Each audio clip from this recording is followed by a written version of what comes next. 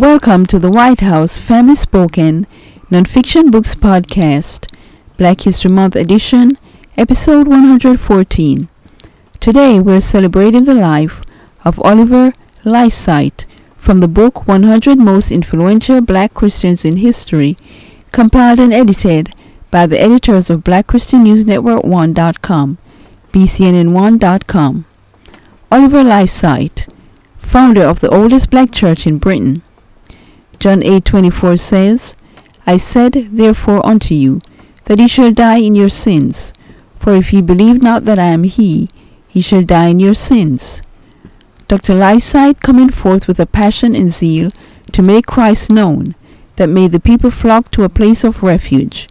Bishop Selwyn Arnold on Oliver Lyseight. When West Indians first arrived in the UK in the 1940s, they were kept away from churches by the racism that was found among members of English congregations. So one immigrant, Dr. Oliver Lyseight, decided to start a church where fellow black immigrants would feel welcome. Born in Jamaica in 1920, Oliver Augustus Lyseight was a trailer before emigrating to England in the early 1950s.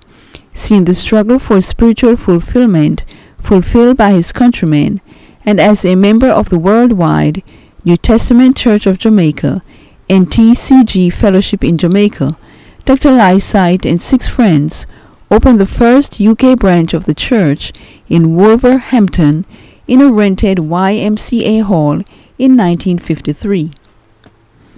The American headquarters of the church heard about Dr. Lyseight's pioneering move and made him a bishop and national overseer of NTCG UK.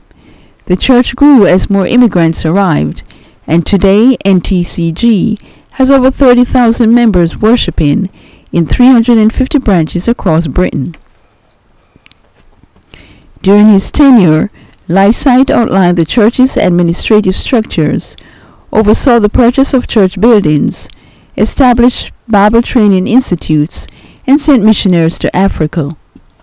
Voted second in a national poll of the 100 greatest black Britons, Lyseight was also the co-founder of the Afro-West Indian United Council of Churches in 1976, which united Britain's black churches, and in 1978 helped establish the British Council of Churches, aimed at bridging the gap between black and white Christians.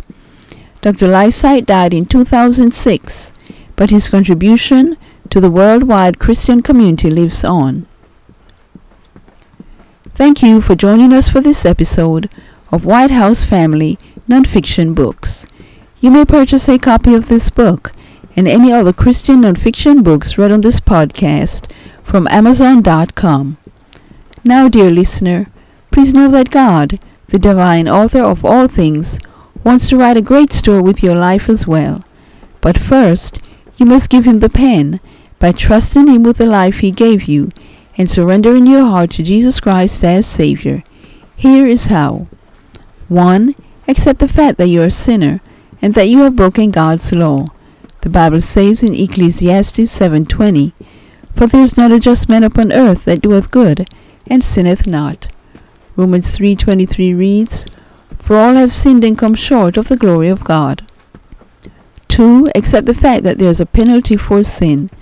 The Bible states in Romans 6:23, For the wages of sin is death. 3. Accept the fact that you are on the road to hell.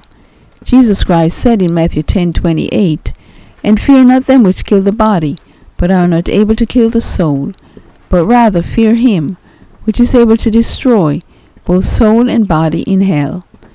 The Bible says in Revelation 21:8, But the fearful and unbelieving, and the abominable, and murderers, and whoremongers, and sorcerers, and idolaters, and all liars, shall have their part in the lake, which burneth with fire and brimstone, which is the second death.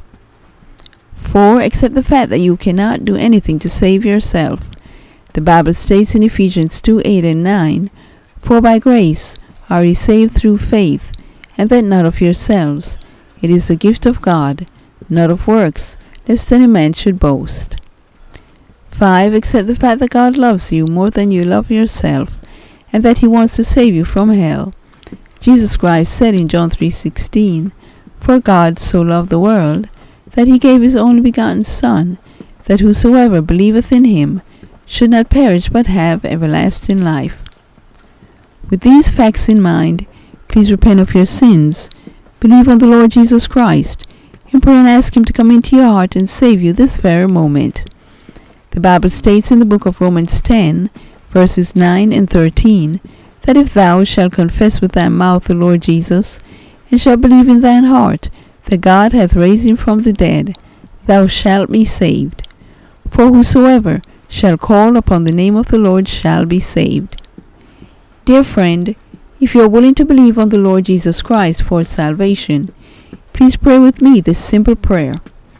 Heavenly Father, I realize that I am a sinner, and that I have done some bad things in my life. For Jesus Christ's sake, please forgive me of my sins. I now believe with all of my heart that Jesus Christ died for me, was buried, and rose again. Lord Jesus, please come into my heart and save my soul and change my life today. If you believed in your heart that Jesus Christ died on the cross, was buried, and rose again, allow me to say congratulations on doing the most important thing in life, and that is accepting Jesus Christ as your Lord and Savior. For more information to help you grow in your newfound faith in Christ, go to GospelLightSociety.com and read What to Do After You Enter Through the Door. Jesus Christ said in John 10:9, "I am the door.